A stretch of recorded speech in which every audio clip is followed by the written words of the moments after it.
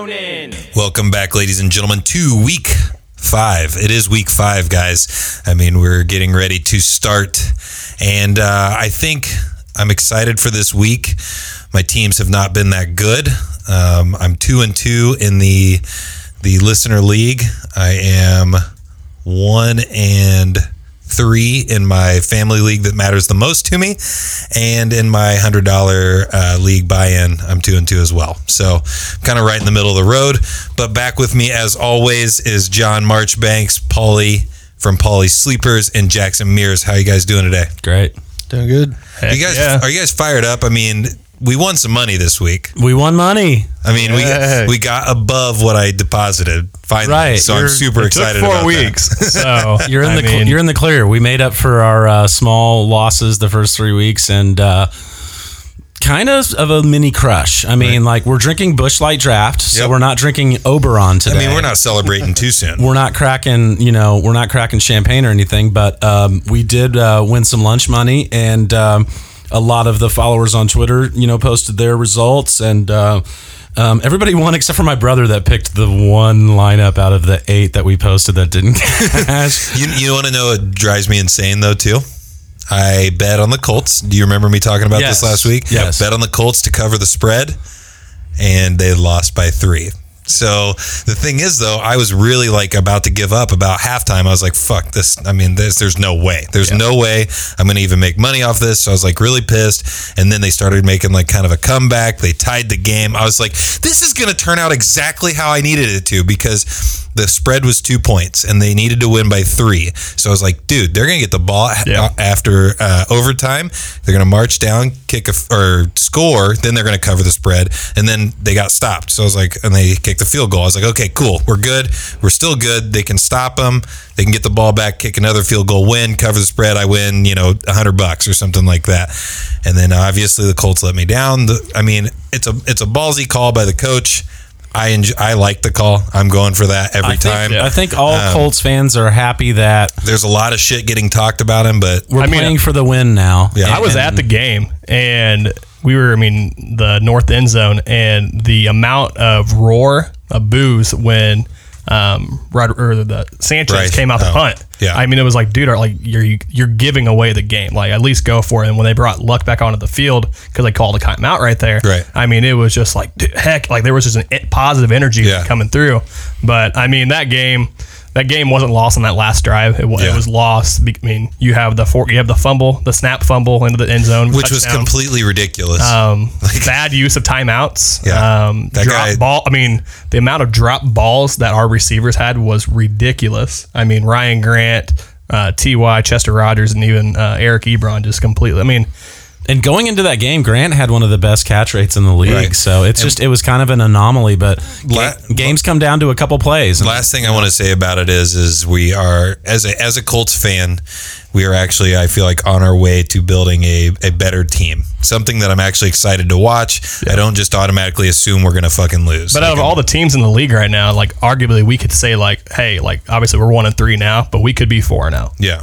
Hands easily. down. Well, at least we have a winning philosophy. I like that. So that's where it's going to start. Yep. So basically, let's just dive right into it, and we're going to start with the news, right? Yeah. All right, let's do it.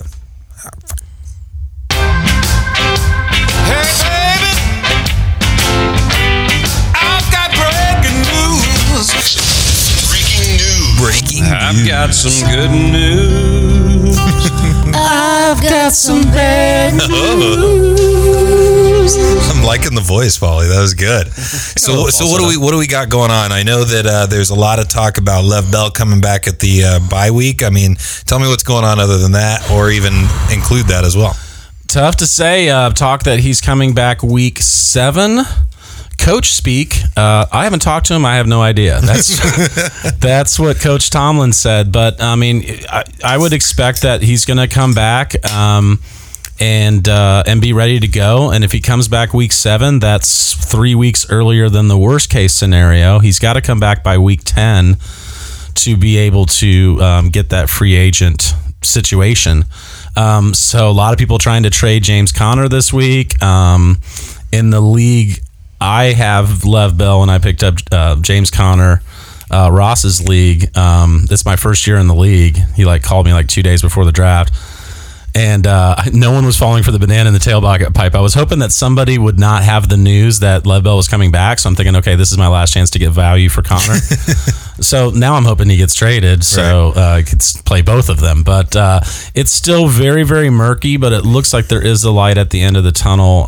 It's just, you got to love Coach Tomlin. Oh, yeah, no, I have no idea. And what's crazy is there's no like clarity on it. Like there's no absolutely none. I mean, no matter what, both of them are in bad positions. Like the team is in a bad position because if they play him and then he's like, not worth a damn because he's not in shape, then they're in trouble. He's in trouble money wise because if he leave, there's like a bunch of different, I don't know all of the details, but basically there's a bunch of different ways where he's not going to get what he wants out of it.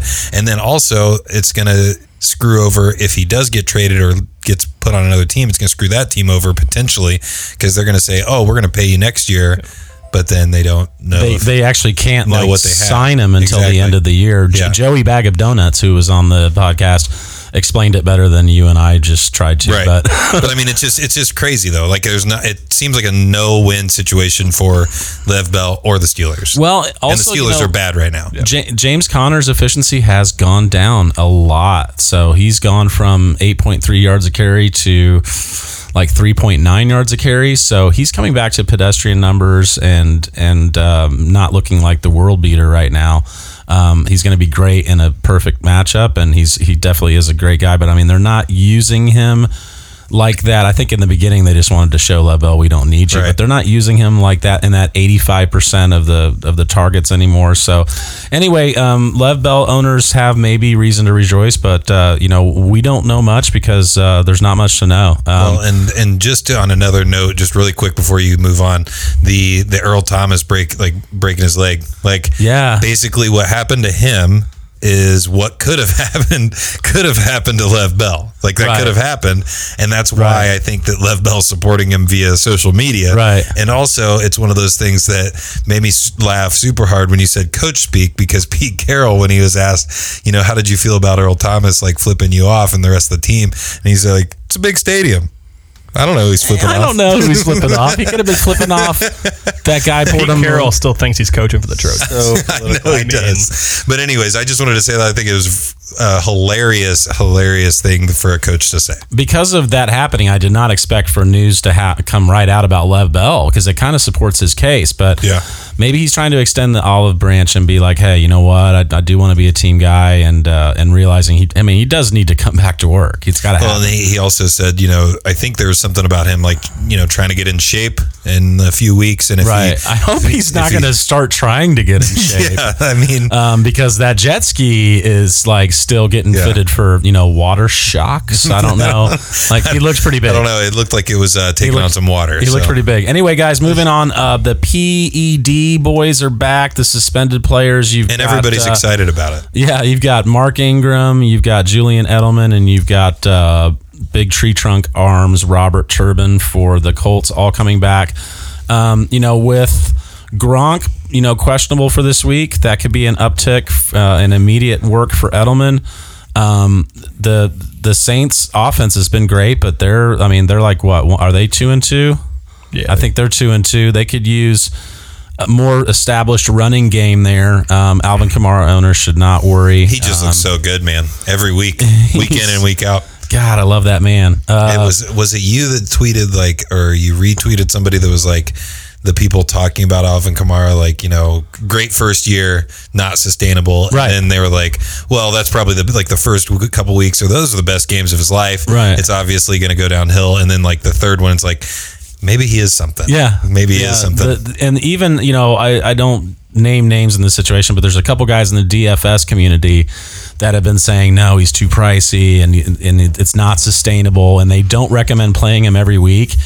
And two of these very well-known guys this week were like, okay, I'm done. You play him. Play him every week. He's worth that Lev Bell price tag. He gives you that kind of points. So, people have finally come around on that. But Mark Ingram in the backfield just means that he's going to line up probably more as a wide receiver and do even better. Saints are 3-1, by the way. Saints are 3-1. Okay, 3-1. I thought they were 2-2. And Edelman could be a huge boost. They need a boost in the passing game. But we were talking about, is the era over last week, and they smashed Miami. And now and I was completely wrong about the Gordon call, but it's another week that he could blow up again.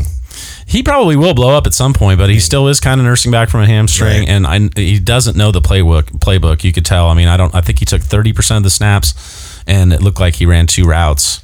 He did have, I think he had 3 catches, and he could have had a 4th, and it was called back because of a flag. Yeah, 2 for 32. Okay, so it could have 2 been for 32. 3 for whatever.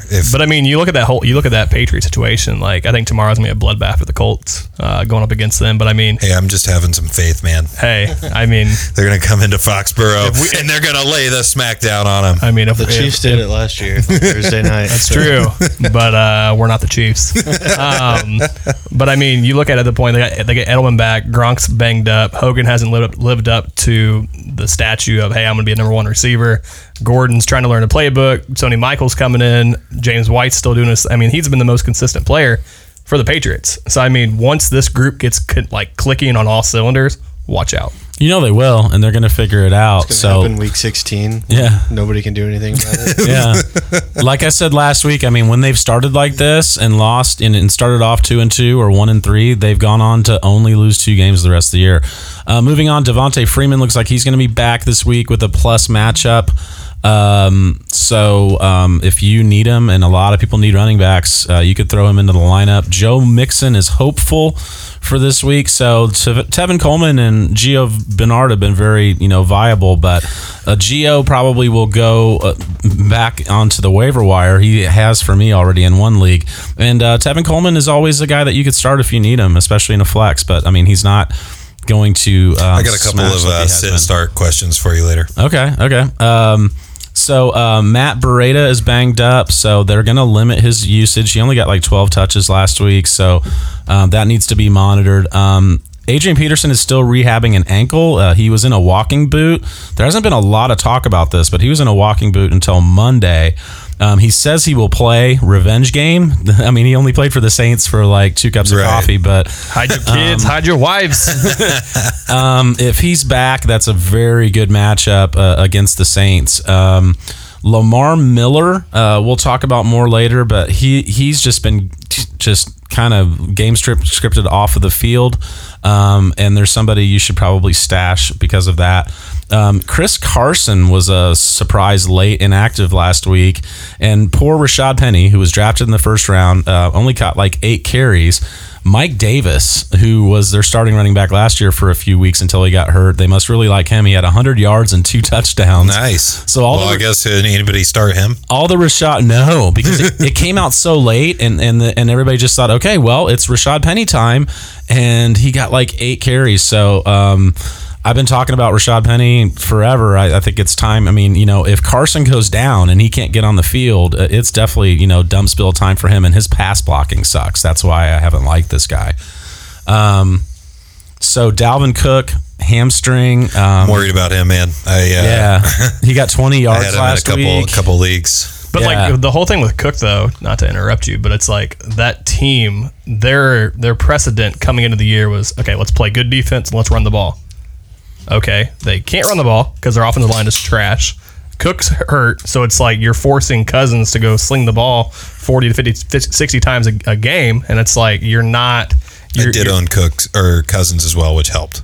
Yeah. That he was throwing the ball that much. He's not 100%, and they said, he'll probably play this week, but he's not going to be 100%. It's not a good matchup this week versus Philly that allows 68 yards per game. So if you can bench 68? Yeah. They haven't allowed a running back over 36 yards, I think, in the past 9 games. Yeah, their run deep is dating back to last year. Yeah. That's crazy. It's trending bad for Marlon Mack this another week. which there was hope that he'd come back last week. So this more Nyheim Hines, which we'll talk about later. We will see Robert Turbin this week, which we've already mentioned. My hot take in July was that Nyheim Hines would lead the Colts backfield in fantasy football points. I backed off of it because in the preseason he fumbled 4 times. Yeah, he looked real bad, and then he looked really good the last couple weeks. But with no Ty this week, Doyle's still out. I think he's going to get. I think he's settling in. A lot of targets. Settling in, feeling more sure about himself, more sure-handed, and they're throwing to him a lot. And that catch, Luck trusts him though. And that catch in the end zone was a wide receiver catch where he was falling back. That was beautiful. I mean, that was an AJ Green catch. We were on that end zone where he caught it and was like, okay, who the hell just went up and got it? Then you see the little arm, the arm sleeves on the side, and it's like, damn, that dude went up and got that. Little short he guy. earned that ball. He earned that touchdown. Yeah, it was beautiful. Shady McCoy is back, but he still sucks. Leonard Fournette. Moving on. Leonard Fournette to miss 2 or 3 weeks. At least now we know. We talked about this last week, how frustrating it is to be a Leonard Fournette owner because you don't know. 10 minutes before the game, you find out. We know now that Leonard Fournette is not playing. So, TJ Yeldon, we'll talk about him later. But Fournette's going to be out Is Fournette just going to eventually just kind of fade to dust and we're just never going to see him again? I think his ankle is already dust. Yeah. But yeah, I don't know. I mean, I think he'll be maybe viable later, and there's somebody sitting at the table that wants to talk about him later too. So, we've got T.Y. Hilton that went out with an abdomen, came back in the game, and then left with a hamstring. So that's not good. He won't play this week. So we've got a mixture of. Does T.Y. miss a lot of games? I don't feel like he does. No. So this is kind of a little shocking for me. But hamstring is, especially with a quick guy like that. I mean, that's the theme of the year so far. It seems like injuries. it seems like it's hamstring year. We need to get some trainers in there that know what they're doing. Right. Will Fuller, hamstring. Yep. So Kiki Paul Lundgaard, hamstring. I told you mine are always so tight. I went to physical therapy today. She's like, you're really tight. I'm like, yeah, I don't stretch. I feel like they're just tight to the point of snapping at the any most moment. Stretching you do is when you put your shoes on in the morning. Yeah. She was like, does this feel good? I was like, no. Well, I dropped that. Not really. I dropped that beer earlier, and I had to. But Will Fuller out with a hammy, and Kiki Kuti from driving me insane. Kiki, do you love me? Drove me insane because all I wanted him to do was throw to Will Fuller. Well, no, he went out of the game. Well, at the game, dude, all that. The PA announcer's like Kiki Kute with a gain of 60, and I'm like, who? Texas Tech. Like, who the hell is? Yeah, who is that guy? Like, is this like a makeup, like emoji name, like a Madden player guy? Like, I don't know. Never heard of him. It's insane. It's ridiculous, and I was just tired of watching it. There was some preseason hype. He seemed over this always guy. open too. He was always open. Big rookie. They talked about. He had a record 15 targets for an NFL debut and caught 11 of them. So. Is he worth picking up? Yeah, we'll talk about him later. Geronimo Allison, who did great for us in DFS, could have had a much better game. He had 5 for 90, but he was out with a concussion. So he left that game. Fitz is still playing through a hammy. So that's Larry Fitzgerald, not Ryan Fitzpatrick, who's not playing football anymore. Poor guy. Fitz magic turned into Fitz tragic. He had his 15 minutes of fame and turned into the pumpkin at midnight. He did. That blew my hot take. But my hot take was that he would start when Winston came back. Oh yeah, and he did. Yeah, you're right. It just didn't last any longer than that. So Sammy Watkins left Sunday with a hamstring. So 0. I need to get like a pig noise or something that I can play. 0 points. I think Josh needed a good game from Watkins to win. Was it that our league or Jeff's league? In one of these leagues. Was that the battle of the 3-0s? Yeah. Oh yeah. I think. Yeah. It was this. And then he went out, and it was kind of a disappointing way to lose. I showed up. We watched the second half at a bar, and we showed up, and we were hanging out or whatever. And then like he's looking. I could tell he's kind of looking around. And I was like, oh yeah, Sammy had 0 points. He's out with a hamstring. He was like, God damn it, because he knew he was just done right there. But what else do we have? Gronk. I think he's okay, but he missed part of that game. He's just going to take a week off. It's either like tomorrow night with Gronk. It's either going to be he goes out and smashes the Colts, or he puts up 0. Like there's no in between. They might They might just kind of limit his usage because they probably won't need, or have him as like a decoy. They probably won't need a lot of Gronk. Tomorrow night might be Jonas Gray part 2. I just can't wait because I mean I love having the Colts on Thursday because then that opens my Sunday. The only thing that sucks though, Troy Aikman's calling it. Dude, like listening to him call a broadcast is like Troy's fine. Okay. Troy or what's the guy or Chris Collinsworth? Who would you rather have call a game? Dude, I love Collinsworth. I'm fine with both of those guys. I like Buck. I like Buck too. We did that Twitter poll the other day. I like Buck too. Collinsworth is my boss. So dude, you put Collinsworth and Buck together, it would be a great combination. No, we got to move on, guys. If we have any Fox representatives, we got to move on. OJ Howard to miss a few weeks. He screwed us in DFS. He only had 0 points. He left that game early. Cameron Brate, we'll talk about later, is going to be the starting tight end, but they're on a bye. Tyler Eifert broke his ankle. He's out for the season. We'll talk about that a little bit later. Another dusty ankle. Yeah. Will Dissly, who kind of flashed early for the Seahawks, is out. He's on the IR, so a bunch more tight ends went down, guys. This is not getting good for tight ends. Jake Butt, the starting tight end for the Broncos, went down IR. How'd you like that Todd Hewerman DFS call the other night? I was like, I'm playing Todd Hewerman, and Jax was like, who? I didn't even know who you said. Yeah, I don't know who that is. He did great. He had like 12 points. I mean, he was like the cheap bare minimum, right. And they peppered him with targets. But hey, that's another question we can ask Becca if she comes on. Well, we'll talk to Becca about that. So some kickers kicked the ball in between the uprights, and some of them missed left, right, or under, and that's the news. Another issue with that. I said I wouldn't talk anymore about the Colts, but why ice the kicker? It gives them a second chance, I guess. But it's one of those things like, you mean ice the win? Yeah, it's one of those things that if it does work, like and they've hit it and then they miss the second one, then you're like, okay, good job. But I don't know. I hate the icing. It seems to me though that we get the one where we ice and the guy would have missed. Yeah, that happens every time. But I would rather lose than tie though. Right. I mean, that's just me though. I would go for the win, lose as opposed to punting and tying. Yeah, I'm all in on that. I agree, 100%. So we're moving on to DraftKings, and then we're going to hear a lot of this weekend, right? Let's hope. We did this weekend. Cha-ching.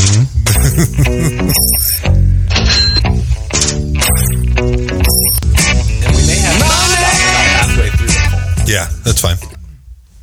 All right, so what do we got this week with DraftKings? We won some money last week. Guys, I did put $100 in, and little did I know, we were down to the bare minimum. We had very little left, and Paulie and Jackson put up some lineups that got me above what I deposited. So we're in the positive right now. We're in the is it the black? Are you in the black when you're in the red? I don't know that one. Are you in the red when you're? I think you're in the black. We just made some green. That's all. That's the only color. So yeah, you started with 100, and right now you have 140, and that was you were down to $58, and then down to $3. Well, yeah, we said screw the whole bankroll management thing. We bet $55, and we won like $85 for you. Yeah, it was good week. Everybody that followed us on Twitter and everybody that played along won money, and Jackson came up with a great cash lineup. Jackson, why don't you talk about the process a little bit? Yeah, so I mean, the way I kind of looked at it was, I mean, just focusing on the high scoring games, but also looking at like last week was such a great week for value receivers with like Tyler Boyd, Ridley, Geronimo, and also Mike Williams. So I was like, okay, let's pay out for 2 stud running back. Let's get Bernard in. Let's get a decent quarterback in the Atlanta Cincy game. And our 2 stud running backs were Zeke, that had over 230 yards, and Alvin Kamara, that scored 3 touchdowns. Right. Yeah. So did Mike Williams take a PTO day? Dude. We were sitting so pretty. Yeah. And then that game script was perfect for him. Was it the coaching or was it Mike Williams? I think it was just more of them getting Gordon the ball. Yeah. I mean, it was all checkdowns to Gordon. He didn't get targets at all. I mean, we won money, but God, if you just think about like Geronimo was doing great. He was like 5 for 90. He missed most of the second half. Yeah. OJ Howard went down, and Cameron Brate came in and scored a touchdown. Yeah. Mike Williams didn't do anything. Yeah. I mean, we were a couple players away from winning very big money, but that's okay. That is what it is. But I mean, like on my cash build, I had that set Saturday morning at like 10. I was like, dude, because the previous week I faded my cash build for Bortles, and I completely ate the dust on that one. So I was set in stone, just believed in it, had the confidence in my process. Eric Ebron scored. That was our core tight end. So, and the Bears got like 14 or 15 against the Bucks. And that was our core. This is just a future reference play. If the Bears are ever under 3K on any fantasy site, you play them. Yeah, like no matter what. And remember last week I said I have a feeling that when we smash is going to be when we find the right defense, and that's what we did. We played 100% Bears, and it was a great call. Jackson's cash lineup scored 220 points. My best GPP lineup was 226. Yeah. So he could have cashed in any GPP tournament that he played in too, including the, Millionaire Maker, whatever you want to do, triple ups. He did a triple up for you. We do a lot of double ups, but I noticed he did a triple up where, the double up, half the people, double their money, and the triple up, a third of the people triple their money. He did a triple up for you, and he was the top scorer in the triple up out of like 190 people. Yeah, that's awesome. No, but I mean, the biggest thing, if I could give anybody advice, I'm an amateur when it comes to this. I'm not a professional, but I like it so much. Just trust your process. Don't second guess yourself with all the research you've done. No toilet tinkering. Yeah, ain't no kidding. He sent me his lineup like on Wednesday or Thursday, and I was like, "That's great. Don't mess with it." And the week before is when we kind of got off of a couple of the plays that we were strong on. So that's what we're on to bigger and better things. We're gonna make some more money. So this week, week 5, dude, we're a quarter of the way through the year. Yeah, that is so bittersweet. It's scary. It is what it is. But so quarterbacks this week. Everyone's gonna be focusing on Ben Roethlisberger and Matt Ryan. I'm gonna go someone that's lesser owned, and it'll be cost a hell of a lot less, but even in a great matchup. And that's Joe Flacco. He's 5,400 on DraftKings. The Browns rank 5th in DVOA versus the pass, so that's kind of scary. But the Browns just lost starting corner Terrence Mitchell for the year. The Browns cornerback grades was a nasty play, by the way. His forearm was at a 90-degree angle. It was gross. Yeah, but according to Pro Football Focus, the Browns cornerbacks grade out 10th, 99th, and 105th out of 111 graded participants. So it's definitely a pass funnel team. Flacco has yet to throw less than 34 times, 276 yards, and 1 touchdown this year. In his past 6 games versus the Browns, Flacco has thrown 11 touchdowns and rushed 3 in. So, almost guaranteeing him for 2 touchdowns possibly. I talked about this last week. Dating back to like week 10 of last year, Flacco's number 1 quarterback in fantasy football, and nobody's talking about it. Yep. Jackson just surprised the hell out of me. I thought his cash quarterback was Kirk Cousins. So who else do you like? So last week my lock and load play was Zeke. Like there was no hinging from that. Like he was in every one of my lineups. This week you nailed that one. Yeah. This week's lock and load play is Melvin Gordon at 8,600. The Raiders D ranks, 28th in DVOA versus the run. Maybe you need a pass rusher, Khalil Mack. They're just missing one key part to that defense. I know if there was just one player, that the Raiders could have, did they trade that would just transform? Like a really crazy guy, like a guy that could strip it and sack it and pick it up and score with it. And he sacks. What does he sack, John? He's too expensive. He sacks a ball. I think his last name rhymes with sack too. Just saying. Guys, if you're just tuning in, John Marksbanks is a Raiders fan, so we give him some shit from time to time. So we like Melvin Gordon a lot, and I'm totally 100% onto that play. But the Raiders have allowed 557 yards on the ground this year in 4 games. That's an average of 139.25 per game. Melvin Gordon is only averaging 13.5 rushing attempts, but now has secured 24 of 34 targets for 199 yards and 3 touchdowns. Melvin Gordon has yet to score under 16.4 DraftKings points, but he does have 3 games of over 30 DraftKings points. He is my lock and load play of the week at running back. Nice. Play Gordon. Easy as that. And at wide receiver, I think I know who our locked and loaded guy is. It's Juju Smith-Schuster. Ooh, I love me some Juju. Fight on USC, baby. At Team Juju on Twitter. He's a great follow. But the Falcons ranked 23rd in DVOA versus both the wide receiver 1 and wide receiver 2. In the past 3 games for Atlanta, the slot receiver going against them has torched them for 24 receptions, 315 yards, and 2 touchdowns. In high-scoring games so far this year, which means 43 points or more, Juju has 22 receptions for 30 targets for 237 yards and 1 touchdown. According to Pro Football Focus, he has a 23% advantage over Brian Poole. Juju is 3 inches taller and 4 pounds heavier than Poole. Fire him up. It's what we call a plus matchup.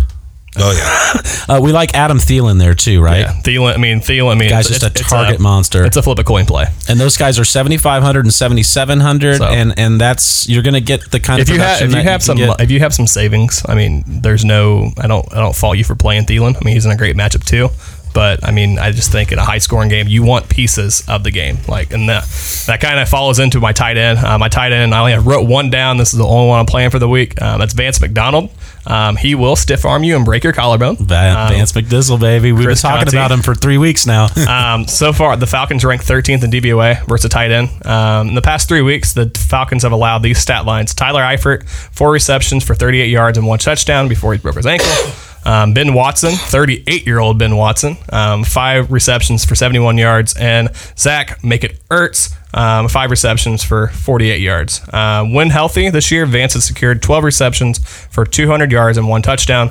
He also has the best tight end matchup over on Pro Football Focus with a 49% advantage over Jordan Richards, where he is 5 inches taller and 57 pounds heavier. And they want a tight end involved in their game, and they trade and for this not guy. Jesse James. Do not play Jesse James. No, and that's what I said a couple weeks ago. Remember, I said that was the trap. Don't fall for it. Like the guy to pick up is Vance McDonald, and he was a big waiver wire pickup this week. But maybe you listened to me and picked him up last week and already have him on your roster. But a couple of those other stats you were talking about earlier were really cool. Like he's fourth in routes. In routes per run, like he has the highest catch percentage rate. He's securing 95% of his catches. He's 4th in fantasy points per route run, and he's only $3,700 on FanDuel. Yeah. I think we're different on defenses, though. I don't like that we're different on defenses, but maybe that'll change. I didn't even write one up. I didn't want to kind of give decisive opinion because it's so murky this weekend. Okay, well, I'll get decisive. It's the Panthers at home coming off a bye week with deer in the headlights Eli Manning. He doesn't even look down the field anymore. And the Giants have set a record for they haven't scored 30 points in like 70 football games. I'm saying fire up the Panthers. They don't have anybody that really shines on defense, like those big kind of players, like guys that you talk about, like Khalil Mack or like Von Miller or any of those guys. Did you say Khalil Mack? but for $3,300 at home, coming off a bye, fresh. Eli just looks scared. They look really bad. He'll throw picks. That's my pick, and that's my lock and loaded $3,300, and Jackson will come up with his. See, my shot in the wind, and it's a road defense. We don't like that. If you get the chance, play home defense.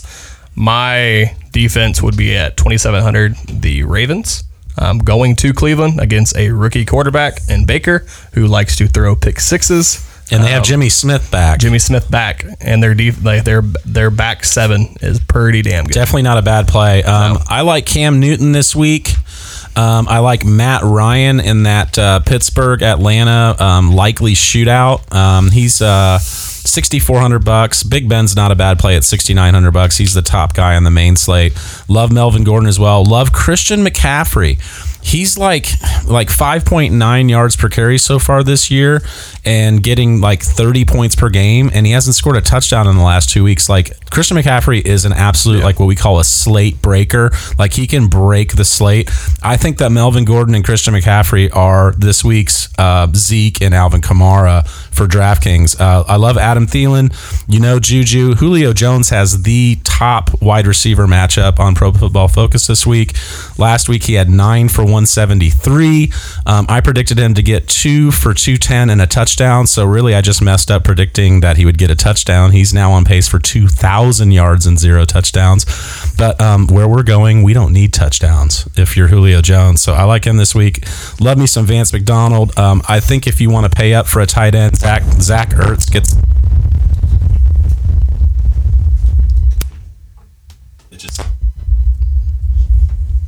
Keep going. It sounded like a storm came through my microphone. It was really weird. It sounded like it was going to thunderstorm. It's fine now. Zach Ertz is getting major targets. Yeah. The Panthers defense. So if you're paying up a quarterback, you pay up for Ben. Like there's no question about it. If you go anything above 6,100, you pay for Ben. Another stat that I triggered up was in Pittsburgh's last 3 games, they've combined to rush the ball for a total of 130 yards. Like Connor is not running the ball. No, and one of my flyers this week is Switzer for the Steelers, who's his targets keep going up, and Atlanta's susceptible in the middle of the field, and he's gotten 10 DraftKings points the last 2 weeks, and he's only 3,000. So that's a Paulie's sleepers play, a cheap guy that can get a lot of other guys in your lineup. And then looking at Robert Valdez-Scantling, for Green Bay. If Geronimo Allison and Randall Cobb sit out, this guy is going to be, they've already said that he's going to be out there starting, and they drafted him this week.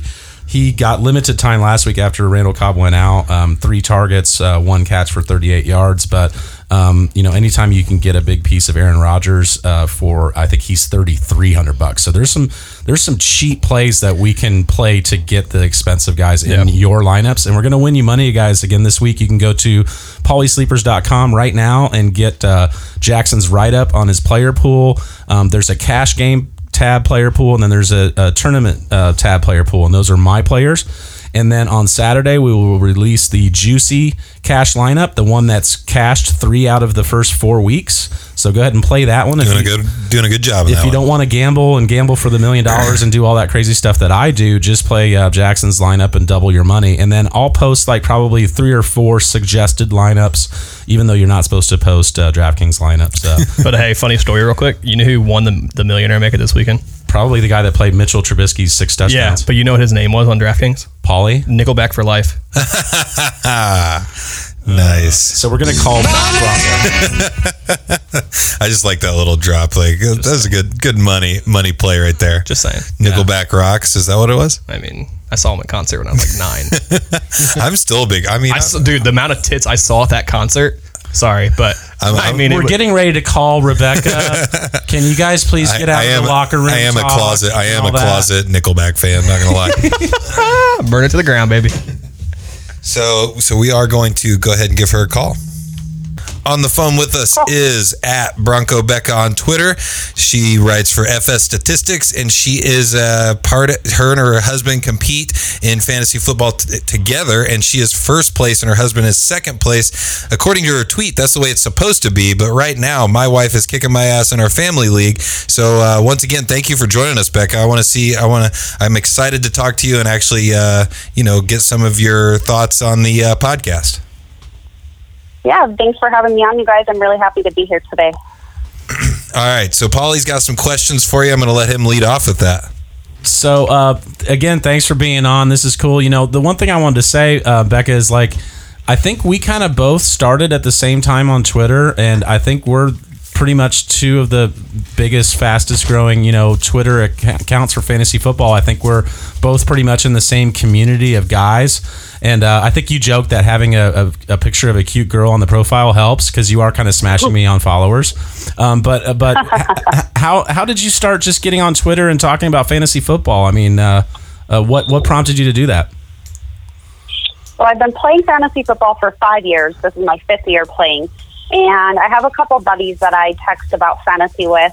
And one of my buddies just kept telling me, you need to get on Twitter. You need to go to Twitter. You're asking me all these questions and stuff. Just go to Twitter. So I finally, last year I thought about it, but never did it. And then this year decided, I want that interaction, with other people. I want to, look at all these articles and do polls and all that stuff. So signed up for an account and honestly did not expect to I'm over 1,600 followers now, and I joined on August 2nd was my first day. That's so awesome. I did not expect to have... That's awesome. We literally totally both started almost the same day. I mean, my account, I think I opened one in 2015, but I didn't do anything on there until the beginning of August. And, I kind of joked with you. I said, you're getting to the point now where you need to be the one answering the questions and not asking them,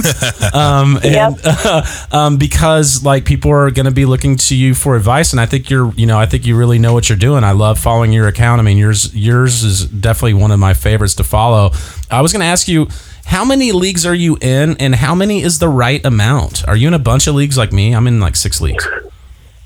Oh, I'm in 5. So before I joined Twitter, I was in 3 leagues. And I said, I'm not doing more than 3 leagues. I did 5 a couple years ago and was just completely mediocre in all 5 leagues.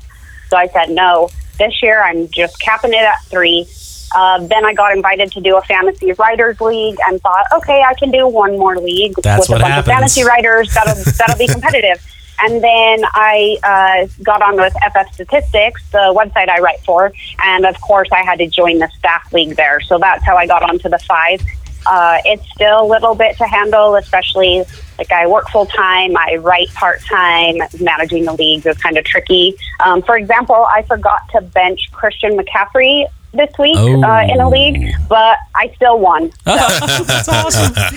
That is so awesome. You can't lose for losing, or you can't win for losing. Can't win for losing, but you did win. It was Philip Lindsay got me the win. That touchdown helped me win my league. Philip Lindsay was my pickup of the week 2, and he's been doing very well since then.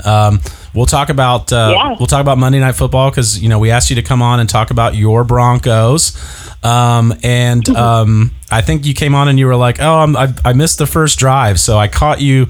I got you up to speed. I was like, Royce Freeman had 1 carry for 18 yards. Philip Lindsay had 1 carry for 18 yards. They threw the ball like 4 times to Todd Hewerman, and then they kicked a field goal. So what happened after there? I mean, to me, your defense was set up great with disguise coverages, with exotic blitzes, with zone blitzes. They were really, really messing with Mahomes and looking great. But in the end, I got to say, man, the critics kind of got quiet at the end there. I mean, he didn't have a 404 day, but he had 300 yards, 1 touchdown, and 1 rushing touchdown.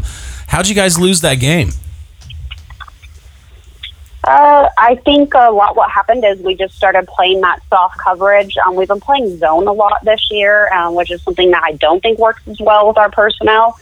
So I was happy to see, like you said, the beginning of the game, we were doing press coverage, disguising blitzes. Like you said, we look good. And actually, Mahomes in his first 7 drives only had 151 yards. I think they just went conservative, went back to zone, and the Chiefs took advantage of that. Another key matchup I think that played a part of that was Travis Kelce. So I have a strategy this year where in daily fantasy I like to play tight ends that are playing the Broncos because I know we're really weak against tight ends. Mm-hmm. But I thought we had Chris Harris Jr. covering Kelce most of the game, which was perfect because I think Chris Harris Jr. is the best corner in the game. So he definitely shut down Kelce, but then they took him off, put on a linebacker, and I mean, what happened. He's definitely one of the top slot cornerbacks in the league. I don't get why you get away from a game plan that's working so well because Mahomes did not throw deep down the field, so it's not like he pulled you guys off the line. You backed off the line. I just don't. Hopefully somebody sees that blueprint and realizes that I mean, when you guys had 3 cornerbacks on each side threatening to blitz and cornerback blitzes and all that stuff in the beginning of the game, it was messing with them so big. I was so disappointed that the Chiefs didn't get you out of your game plan. You just decided to do it on your own. What about Demaryius Thomas on that throw? And I know what throw. I know what you know. He ran about 3/4 speed. Was it overthrown? He kind of held his hand up. He overthrew it. He did, but was it a combination of that and lack of effort? Because I didn't see him doing anything other than holding his hand up and saying, geez, I wish it was right here in my hand. Right. I don't think he would have got it if he had gone up. I mean, I could be wrong. So I knew I was coming on tonight, so I was taking notes through the game so I could prep for today. And I put in the notes, overthrew DT, and I cried. So that's what happened in my house. And then that 4th down, man, that hook and ladder play, if that had been successful, I think Sanders gets the touchdown. He had a clear lane to the end zone. So, I mean, it's a game of shoulda, coulda, woulda. He ran a touchdown in last week. It's a game. We talked about this earlier. I mean, the Colts lost by a couple plays. You guys lost by a couple plays. I'm excited that you took notes and you're so ready for this. Is Cortland Sutton maybe going to overtake Demaryius Thomas? I mean, Emmanuel Sanders is a badass, and I think he fits in that team really, really well. But just there's some kind of disconnect between the two. I've only watched 2 of y'all's games, but I just don't see Demaryius Thomas really fitting in with what they want to do, and I don't see the effort. I mean, you're saying that they overthrew him, and I know that ball was a little overthrown. I saw somebody that didn't try to jump or speed up or do anything to catch a possibly game-winning ball either. Yep, I think that's a fair criticism, and I was actually really high on DT coming into the year. I know he's struggled a bit the past couple of years. He's been having like nagging hip injuries, but he like overhauled his diet completely in the off season. Said he feels better than he's felt in years. He wants to play till he's 40, like all this, and I was really excited for that. I was really excited to see him this year. But hasn't been that bad. And, you know, it's not 100% his fault. Case Keenum hasn't thrown a touchdown since week 1. That's not Demaryius Thomas's fault, whatever shortcomings Case Keenum have. I agree he could put in a little more effort, but, I mean, got to have a guy back there getting him the ball regularly. He only had 7 targets. So I actually realized that Demaryius Thomas, Emmanuel Sanders, and Jeff Hireman each had 7 targets in the game, but we only had 126 total yards. Wow. So we just need more from that. We need more from that from the passing game. Well, let's talk about something positive. Your running back tandem, I'm really excited about. Put you on the spot right now. Rest of season, Royce Freeman or Phillip Lindsay for fantasy football? What do you say? Oh, for fantasy, it's got to be Lindsay for me. I hate saying that. Freeman actually is averaging more yards per carry, but Lindsay is getting more looks. And you saw at the end of the game, they stopped using Royce Freeman. He averaged 8.4 yards a carry in that game, and they just stopped using him in the fourth quarter. So I think the coaching staff is just using Lindsay a little bit more. But if Freeman were being used how I think he should be used, I would go with him. But that's just not happening. Royce was one of after Darius Geis, he was my top rookie entering this year, and he has been getting like 5.9 yards per carry, like 3.9 yards after contact, which is one of the top in the league. Wow. I think he can be a league winner, and I think the 5'8", 165-pound Lindsay, I think at some point the guy's just really small. The one thing I'm impressed with is Lindsay will blow up some dudes in pass protection. He reminds me of a little Darren Sproles. Like I'm thinking, okay, this little guy, he's not going to spend that much time blocking. And man, I saw him blow up some dudes a couple weeks ago. Week 1, I definitely studied him week 1 a lot because I made him my pickup of the week. And I wanted to see, like, is this just a fluke? And I saw a guy that's definitely not a fluke. And I saw a guy that will blow up a 300-pound blitzing, 280-pound blitzing guy, and he only weighs 165 pounds. It's pretty impressive. Yeah, he was hyped all off season. I listened to, like, Broncos podcasts, of course, and they were talking about Lindsay all year, and I saw him play at CU a little bit, and he's a local guy. He grew up in Denver and went to CU right there in Denver, plays for the Broncos. I think that's such a great story. And it's funny you made the comment about Sproles. My buddy texted me this offseason when we were watching a preseason game and said, I think we found our Darren Sproles. Yeah. So I love the comparison there. I think it's spot on. One thing I will say is I think they should get him more involved in the passing game. He only had 2 catches Monday night for 10 yards. The Broncos just aren't very creative with their running backs. Like, we look at New Orleans, they have Ingram and Kamara, and they're really creative with how they use their running backs. I think the Broncos have 2 similar backs in Freeman and Lindsay, and I would like to see them be more creative with how they use both guys. I know that Freeman can catch balls. I saw him, I watched a lot of college tape of him, and I saw him catching balls over his shoulder, running 9 routes, running slants, running, all the whole route tree. I know the guy can do it. I guess I wanted you to say Freeman because I have him in like so many leagues and I pumped up the guy so much. And it's fine. He's scored a couple times. He looks really, really good. I think it's a great running back tandem. You've got your version of Kamara and Ingram, poor man's version, but I think you're spot on. They need to figure out how to use these guys better, and if you notice New Orleans, and we'll see it this week, they'll put those guys both out on the field at the same time. I don't see the Broncos doing that. Yep. Exactly. That's something that I would like to see. So Bill Musgrave, our offensive coordinator, he's like kind of old school, right? He's been around a long time. Maybe he's just not as creative as these newer play callers we're seeing, but I think they should get both guys involved. Like you said, put them both on the field at the same time. Watch what defenses do. And if you do that, that's going to open it so much for DT, Sanders, and Cortland Sutton, who, by the way, I love Cortland Sutton. I do too. So if he wants to step up, Like, I've been watching tape of him all off season. Like, I'm really excited for him. And honestly, I don't think GP is going to be in Denver after this year. So next year, definitely, I think that Sutton will be a bigger factor, especially if we get our quarterback situation straightened out. Well, I'm glad you brought that up, too, because did you see my tweet about, hey, you know, we're bringing fantasy to the next level and bringing some of these dinosaurs in the dust. Quit listening to the guys that say Alvin Kamara is not sustainable. Come along with us. And I likened it to, there's so many teams that have old school boys club offensive coordinators that can't get off their bullshit.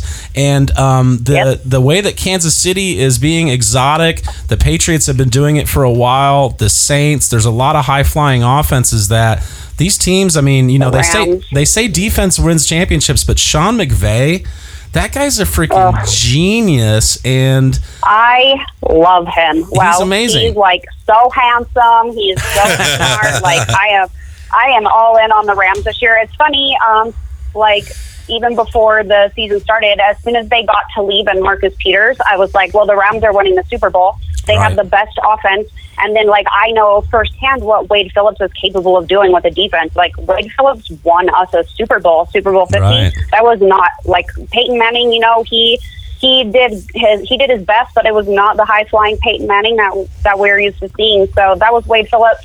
So as soon as they signed Talib and Peters, I was like, oh, that's it, man. They're winning the Super Bowl. So that's my official pick. I love the balance that they have there, too, with the young Sean McVay and the old school Wade Phillips. And it's okay to be an old school defensive guy, I think, still, as long as you know how to, you know, change up some shit. But Musgrave, man, I think you nailed that on the head. That guy and a lot of guys along with him. I think Mike McCarty out in Arizona needs to go.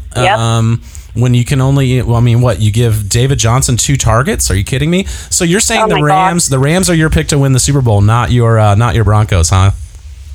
I am very optimistic about I never think the Broncos are going to lose a game. Every week I'm like, we're going to win this week, but I need to be realistic. Like, even if we did make it to the Super Bowl, I don't think anybody's beating the Rams. Like, they have 3 wide receiver ones. Like, that's just unfair.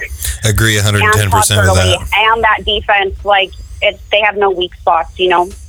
I agree 100%. And Mahomes still hasn't gotten a turnover. I thought he was kind of the version of, I thought he was like a young Brett Favre that was a gunslinger, throw a bunch of picks. He threw all those picks in the preseason. He still hasn't thrown one.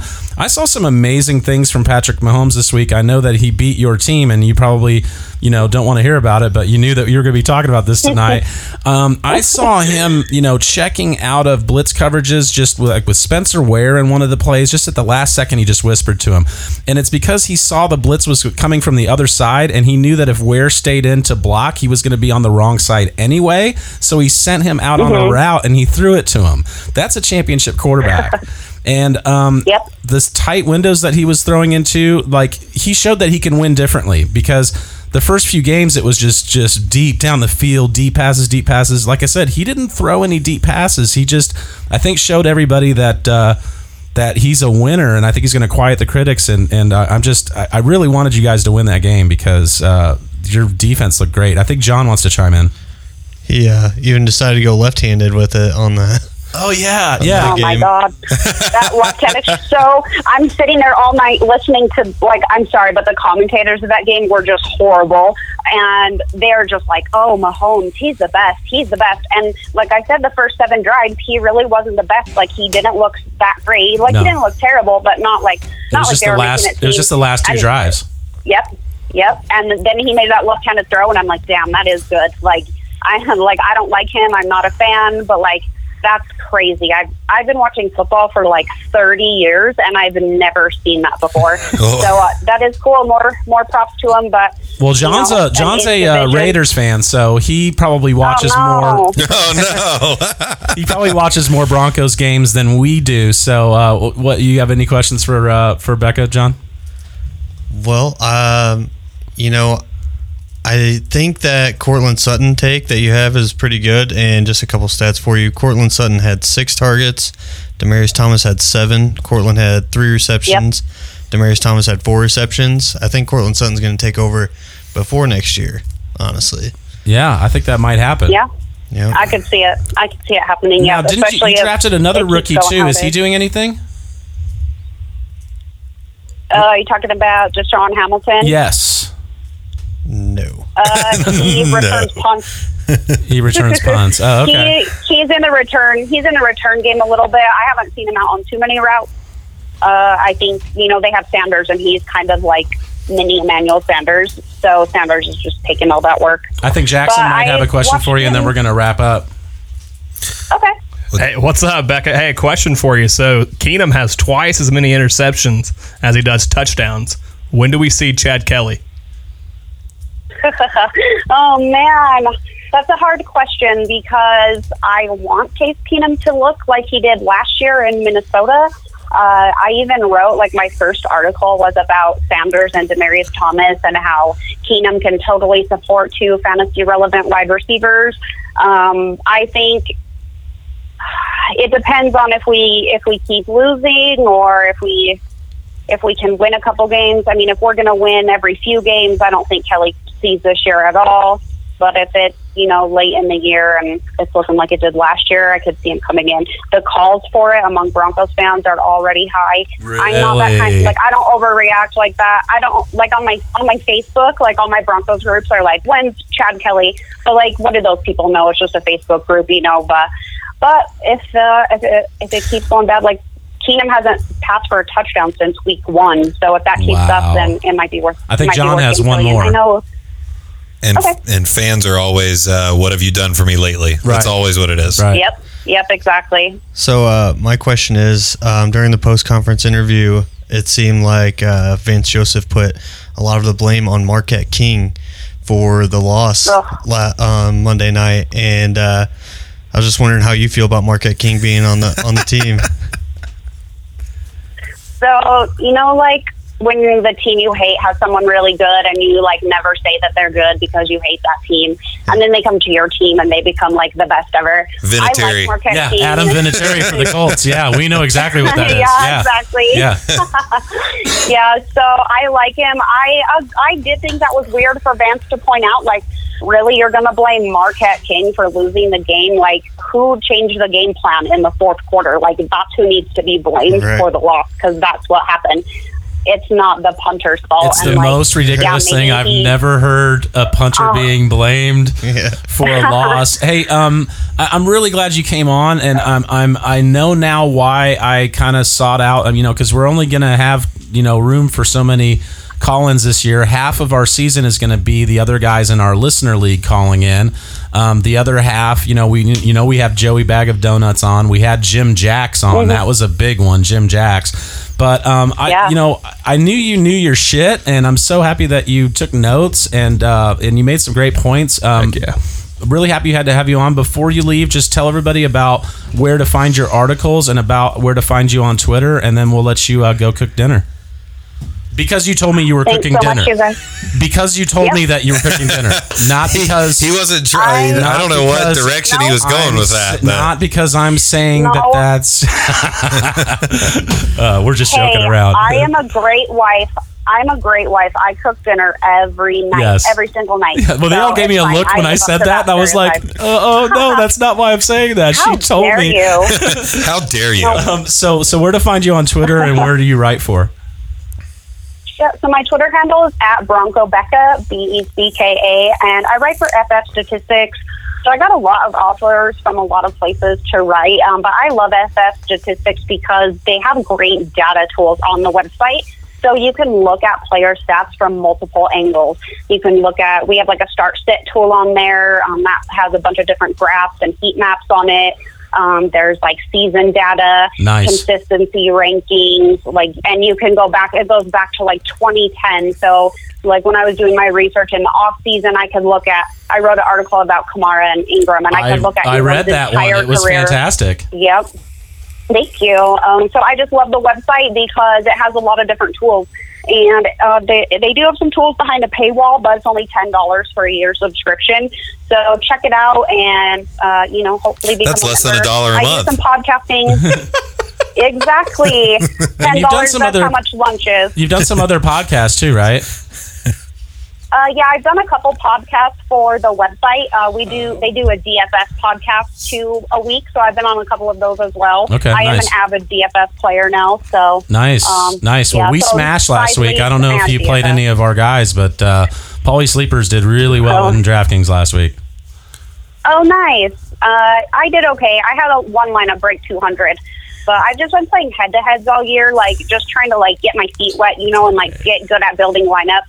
So this week, actually, I'm going to build some tournament lineups and compete with my husband again and see who of us wins more money. Well, go to polysleepers.com and check out our player pool. Our kind of process is to narrow 300 players down to 30 and then just hammer those, plus matchups. And it usually, if we don't win, we get some of our money back and mitigate our losses. But we usually smash a couple times a year, and last week we smashed pretty good. Well, I That's awesome. Really appreciate you coming on and continue to follow you. And like I said, you're one of my favorite accounts to follow. So again, guys, it's at Bronco Becca on Twitter. And we'll let you go. Go Broncos! Thank you, Becca, for joining us. Now go Raiders. You always Yeah, whenever somebody's on like this, I always let them know that you've already, there is listeners, there is viewers, but you get a very strong following. I always like to think of myself as a loyal fan of whoever decides to grace the podcast. So I appreciate you being on. Hey, Becca, lastly, question for you. Do you know where John can find a pass rusher for the Raiders? Yeah, his name's Khalil Mack. He plays for the Bears. That's who I recommend. I love it. I think we've given him more shit today than he can handle. So we appreciate you being on. Thank you, Becca. You have a great evening. Yeah, thank you so much, you guys. I'm happy to come on anytime. Great. Awesome. Thank you. That was a great conversation with Bronco Becca on Twitter. And also, we're just cruising along to our next segment.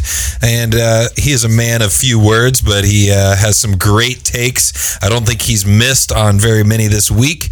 We're going to do John's buy low, sell high. And we're going to go with that. Is this the real life? Is this just fantasy? I don't want no scrub. Scrub is a guy that can't get no love from me. Everything died in the house. I got scared. I dropped my hot pocket. So I don't think I ever fully explained that part of the drop. The YouTube video that I was playing for I Don't Want No Scrubs basically ended while I was like putting stuff together. I'd unplugged my phone, and that next video popped up automatically, and it's an interview of these kids that were like, they heard some gunshots in their neighborhood, and he said he was scared and he dropped his hot pocket. And I thought it fit perfectly because people get scared and they drop or they want to sell their players. So I think it works perfectly for the drop. Heck yeah. So who do we got on the buy low, sell high trades this week? Is there anything you that stands out the most to you, John? Yeah, I got 3 for you on both sides. I got 3 buy low candidates here. I'm going to start with Dalvin Cook. He has not been performing well. He's been injured, things like that. And the people who drafted him in the first round, at the end of the first round, they're getting frustrated. Me, they're I am. probably going to need some help. So you offer them somebody who's, putting up, at least 10 points a game, something around that area. They'll probably, take that. And, he's not going to give you points right away off of this trade. He's somebody that you're going to want to use playing the your long fantasy game. Playoffs. Yeah, this is the long game. He's got very good matchups in the last 4 weeks of the season, which is when you take on people in the playoffs. He's got the Seahawks are the 17th graded run defense. Week 14, he's got the Dolphins. Week 15 with the 18th graded run defense, and then they got the Lions, which is probably going to be your final week 16, with the 26th graded run defense. So he's got plus matchups there at the end of the season. You can stash him until he gets healthy. So that could be a possible buy low candidate. The next one is going to be Leonard Fournette. Same thing as with Dalvin Cook. Leonard Fournette has been injured. He hasn't been producing anything. People are probably ready to get him off of their roster. They'll probably take, just anybody who's playing right now. So, same thing with Leonard Fournette. He's got plus matchups at the end of the season. He does play the Colts defense week 13. They're the 7th graded run defense, which isn't a great matchup. But the next 3 weeks, they play the Titans, the Redskins, the Dolphins. They're 23, 32, and 18. So they got great matchups for those last 3 weeks in your fantasy playoffs. So you want to keep an eye on Leonard Fournette there. Then my last trade target is going to be Allen Robinson for the Bears. He actually looked really good this last week. He looked pretty good. He still hasn't been putting up the numbers that you'd expect for where he was probably drafted in your league. So I think you could probably buy him kind of low. People are wanting more touchdowns out of him, and they're just not getting it. But then again, everybody on the Bears looked good this last weekend with the way the Bucs played defense. Yeah. So, Taylor Gabriel's not going to get the 2 touchdowns every week. I mean, you would think Allen Robinson's got some serious touchdown equity. Right. So with it looking this last week like Taylor Gabriel was the big guy, I think you can get Allen Robinson at a fair price this week. He's got good matchups coming up for the next 6 weeks. So if you're in a bind and you need to make the fantasy playoffs, I think Allen Robinson's a guy you should probably target and could be a realistic trade. So those are my 3, buy lows. Those are my buy lows. My sell high candidates. If you have Alshon Jeffrey on your roster, you've probably been doing pretty good without him up to this point. So he killed it this last week. I think people are going to be on a hype train for him. He didn't produce that well last year. I had him on my team. He has on and off games. I think he's inconsistent. So I think you can sell him high right now. You could definitely get Leonard Fournette or Dalvin Cook for Alshon Jeffrey right now. I think that would be a fair trade. So I think he's one that, he put 21 points up on his first game back. I don't think he's going to do that on a consistent basis. I think you can ship him out right now. My next sell high person is going to be Mitch Trubisky. Get him out of here. Got any Bears fans in your leagues? You could probably, rob them for all their gold right now. He just threw 6 touchdowns. They're going to be on his hype train. So, sell Mitch Trubisky right now. We don't think that's sustainable, right? Chance. No, that's definitely not sustainable. He's never going to throw 6 touchdowns again in his life. So he won't even have 6 touchdowns in his next 4 games combined. Right. So I love that. That's a bold statement right there. Yeah. So go ahead and sell Trubisky right now. Like, put down what you're doing and go sell him. The next person, I'm saying he's another Bear. So Taylor Gabriel. I don't think that his production from this last weekend is sustainable either. Like I said, they were playing the Bucs defense, so they did terrible. So sell those 2 Bears, but buy Allen Robinson. Yes. Yeah. But they also didn't have Anthony Miller last week, so that's another reason why Taylor Gabriel had that spike in production. And what I feel like about the Bears was they went and got quite a few receivers, and there are all these receivers that in years past have had huge weeks. Yep. But just like that 1 week or maybe a week or 2. Yep. And then the rest of the year they don't really do a lot. So maybe it was just all of the fantasy. It was all the fantasy moons all aligning in the right order so Trubisky could throw 6 touchdowns. Yeah. Somewhere John Fox was smiling. And those are my buy lows and sell highs. Yep. I also really like your handwriting. It's so neat. It's pretty over there. Thank I you. like it. It looks like type. It's like typing. Well, I appreciate you, John. Thank you for the buy lows, sell highs, and then we're going to be moving into the start, sit, and stash or trash. Put me in cold. I'm ready to play the game. You hold on for one more day. Can you hold on? Closing time. You don't have to go home, but you can't stay here. Not on my team. If y'all didn't Not know on my this team. is like the next tryout for The Voice, and Paul is currently auditioning. I got a little false. I love it. I like it. I'm a big fan. I was sending you the music today, and I just love that mass up of the of those 3 songs. And when I got to Wilson Phillips, I was just I cannot love that song. Right, you can't not love it, and it fit the hold theory that we're getting ready to talk about. So we're going to talk about guys that need to be off of your lineup, guys that need to be put on notice, like this week or next week. They better do something. A couple of them have perfect matchups this week, so if they don't do it, you got to get rid of them.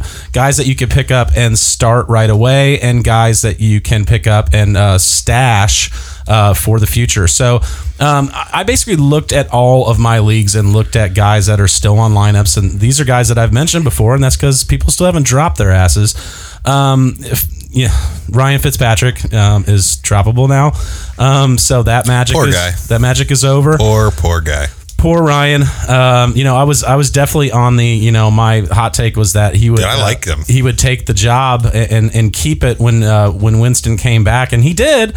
He did keep the job when Winston came back for about 14 snaps or. But also, once again, didn't we say it was like leading a lamb to slaughter against the Chicago Bears? Right. Like we knew that was going to happen. Right. They're not that good. It's hard to. They've got a really good pass rusher. I think his name's Khalil Mack. So bad. No, and it came out of nowhere. It's just but the Bears who is this guy? Did the Bears have a very solid defense before him too, though? Yeah. So they had a solid defense, and then they had somebody that makes it to puts them into the top tier. They drafted? Really good linebacker they drafted. Roquan Smith. I actually thought he was the top defender in the draft. Brandon Marshall is droppable, especially now with Doug Baldwin back. Guys, Jonathan Williams from the Packers. I mean, it's hard to drop a running back right now, but he's gotten 3, 5, 4 points. Aaron Jones. Are you going to bring up the Aaron Jones? Yeah, I think my take was Aaron Jones wouldn't see enough of the field because he can't pass block, and Aaron Rodgers is too hurt to get a guy on the field that can't pass block. I think he's going to have some big games coming up. Aaron Rodgers came out and said we need to get Aaron Jones on the field more, and he's a stud. He does average a full 2 more yards per carry than Jonathan Williams, and he's one of our big DFS plays this week. Williams had the same amount of carries, and he put up 40 less yards. Yeah, he's a big DFS play for this week. The guys, $4,300 on DraftKings, and they've got a good matchup. Nelson Aguilar. I think Jackson's going to tell you why you should probably think about dropping Nelson Aguilar. What did they do? They moved him? They moved him from the slot to outside. And his first 2 great years. Move. Yeah, I mean, it was just first 2 games was 13 and 23 points. I just want to play the money drop on that one, but I'll save my. Yeah, his first 2 games was 13 and 23 points, and then he's gotten 6 and 7. They moved him out of the slot. They put Jordan Matthews in the slot. This killed his value. Right. Yeah. So, I mean, you look at it, there's so much focus on Zach Ertz, and now with Jeffrey being back, you still have Goddard, and it's damn, Nelson Aguilar is slowly getting faded out of this offense, and then you got a giant. I mean, it's just to the point you can definitely get rid of Mr. Aguilar. Josh Doxson is droppable, and believe it or not, people are still rostering him just with a hope and a prayer. Gio is droppable. Mixon is probably going to come back this week, and I've got him in our work league, and Jackson needs a running back so bad. Dude, okay, so hold on. I got a rant real quick. So I have Fournette. This is a pissed off rant. I have Fournette, and I had Christian McCaffrey. So it's okay, I was set to do all right, and it's okay, with Fournette hurt. Looks good on paper. Yeah, it looked great on paper. But my second running back is freaking Bilal Powell. That's pretty. Oh yeah, that's pretty bad. So it's okay. I always say blow pull. Blow. But it's okay. So, but I'm stacked.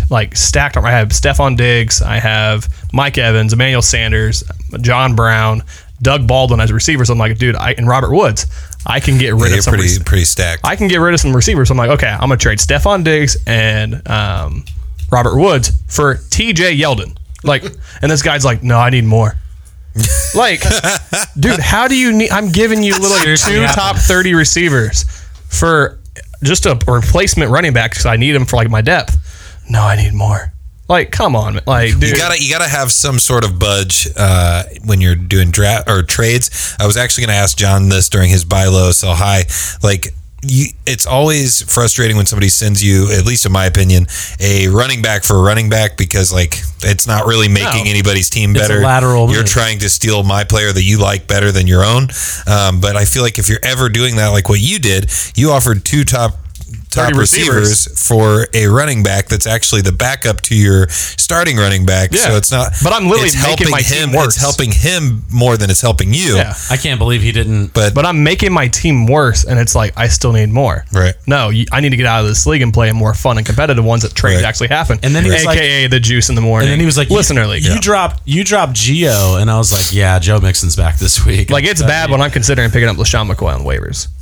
That's my desperation. Well, and And do you really? I mean, I know Mixon's coming back, but Gio's looked pretty decent, hasn't he? But he doesn't like it. It's the Mixon show, right? So it's not like Tevin Coleman with Devontae. But Freeman, also like with Mixon, I want to see it before. I want to see it before I can buy it. Right. So it's like, damn, like what if he gets hurt this week? It's a Gio show once again. So it's like if he's out on your waivers, go snatch him up for drop someone you don't really use just to have Gio there. So when Mixon goes down, hopefully he doesn't, but when he goes down, you have Gio right there.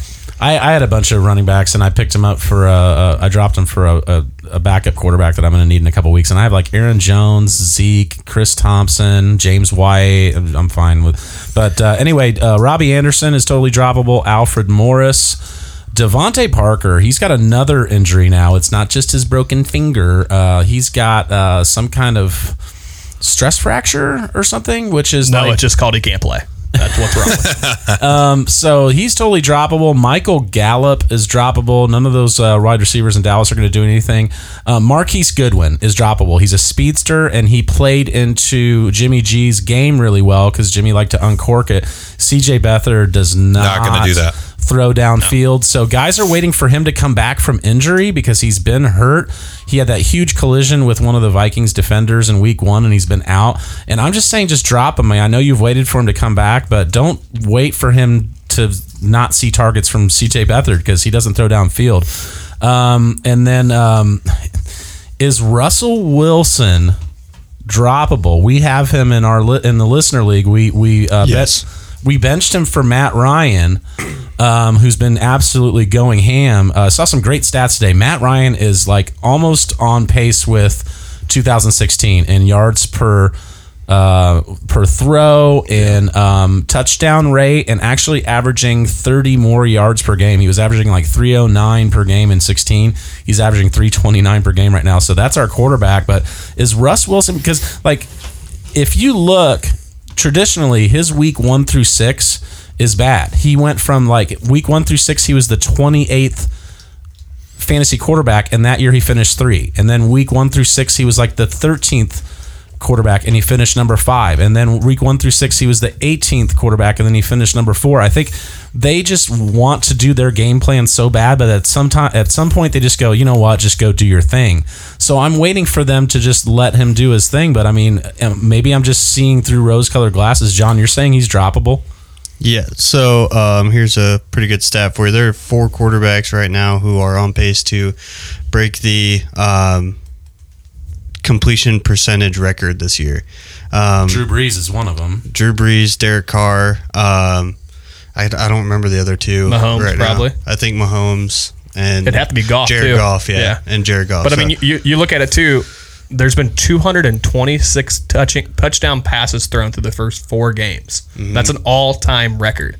But it's like, okay. I was actually about to ask that. Like, is there any stats out there? Because I feel like this is one of the highest scoring fantasy seasons of all time. It absolutely is. So far, it absolutely is. I guess I was just thinking Doug Baldwin's coming back. Sorry maybe to it's all good. Maybe he'll be all right. But there are some better quarterbacks out there. So some on the watch list. These are guys that, if they don't get it done this week, they're droppable.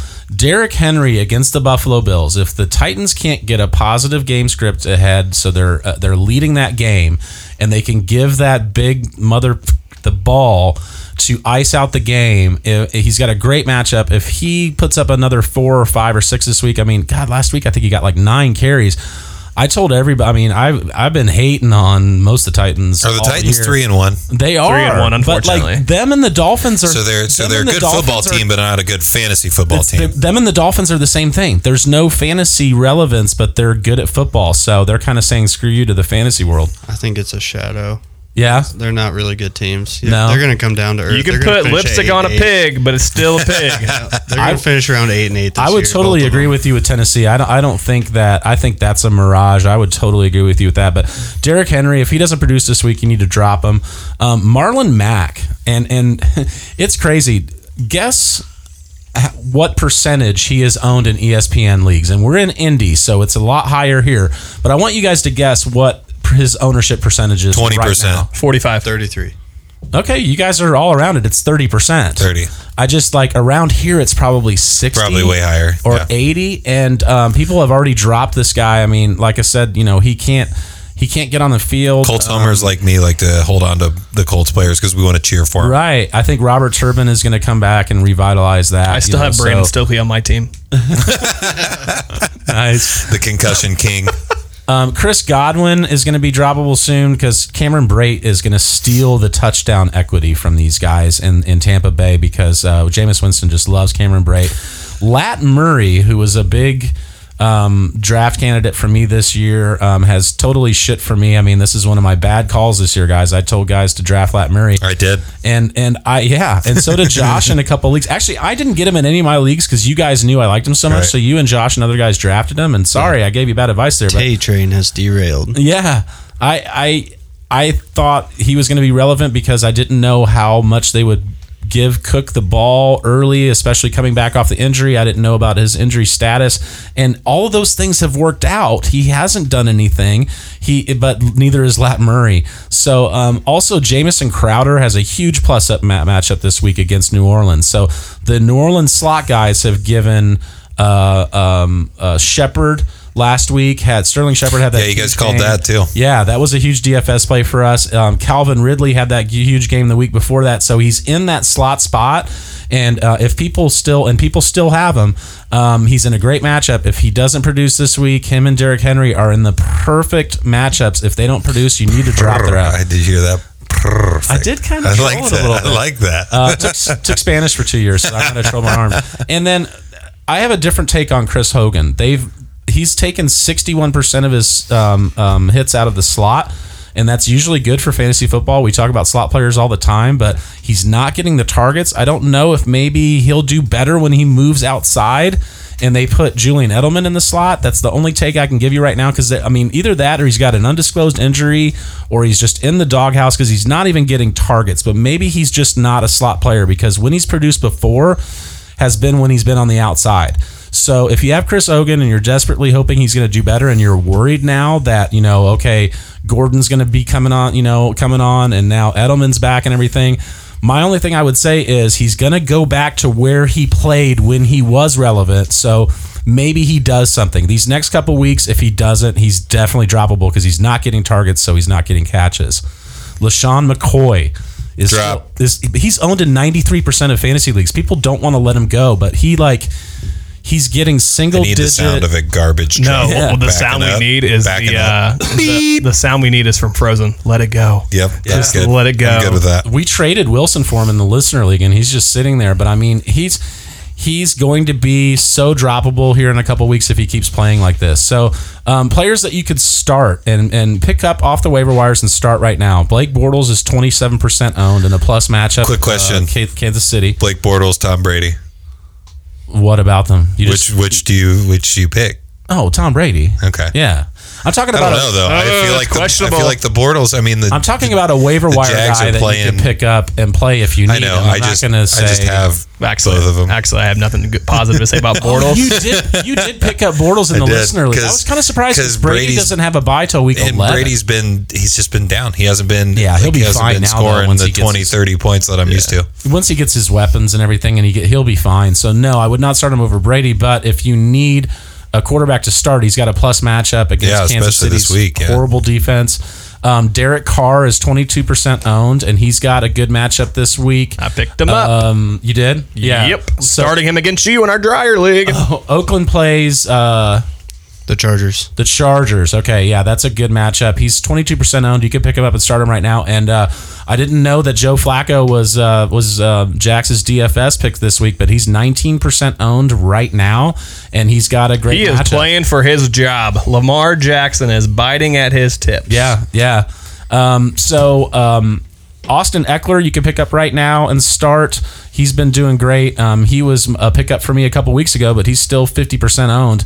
I have two starts of the week. One of them is Vance McDonald because he's got such a great matchup, and one of them is Nyheim Hines. So Nyheim Hines, we talked about him. He was a preseason favorite of mine. Another league too. You picked up Nyheim Hines in the listener league. Yeah. I was interested to see if you're going to start him against us. I think I'm going to. With no Ty and Jack Doyle still not being back, I think he'll get a bunch of targets, and the guy's been catching a bunch of balls. He's only 33% owned. If Chris Carson sits, Mike Davis is 8% owned, and you can pick him up and start him. He'll be a DFS play too. Aaron Jones is 50% owned. I don't know why, especially after he scored last week and did well. Geronimo Allison is only 47% owned. If he clears concussion protocol, he's going to be a good play. D.D. Westbrook, I love him. He's my favorite Jacksonville wide receiver. I said that in my draft kit this year on polysleepers.com. He's leading the team in targets, receptions, yards after contact, everything. He's 27% owned. He's got a great matchup this week. I mean, just pick up. Somebody on my on Twitter was like, "Well, Blake Bortles and I've got Ryan Fitzpatrick and Blake Bortles and D.D. are there. Should I just pick them both up and get the stack?" I was like, "Hell yeah." Colts fans Ryan Grant and Chester Rogers might have a good week with no Ty. We don't talk about defenses too much, but the Jets have a great matchup at home versus Denver. Denver might scare people off, but they're obviously not that good. Sorry, Bronco Becca.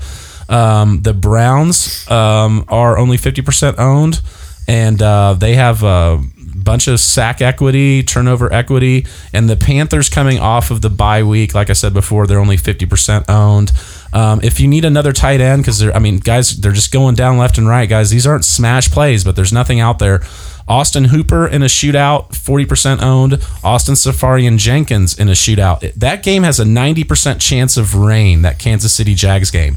Might be fought in the trenches, might be a lot less targets, not deeper targets, so might be a lot shorter plays. So stashing Andy Dalton, 50% owned. This week, he's got Miami at home, and they've got a great secondary. But after that, he plays Pittsburgh, Kansas City, Tampa Bay, bye week, New Orleans. Those are 4 of the worst secondaries in the league. Andy Dalton's a thing right now. He's the number 10 quarterback in fantasy football. He's only 50% owned, so he's a stash. Hey, you should pick him up in the dryer league. You can't, because I have him. I think I've got Kirk Cousins. Yeah, I've got Kirk Cousins in the drying league. So he's still going to throw the ball like 40 or 50 times. Right? Jameis Winston is a stash since he has a bye week next week. Nick Chubb, who had 3 carries. He took 3 snaps, 3 carries, 100 yards, and 2 touchdowns last week. I wouldn't play him right now, but he's the rookie for Cleveland, and they've got Carlos Hyde, who's aging.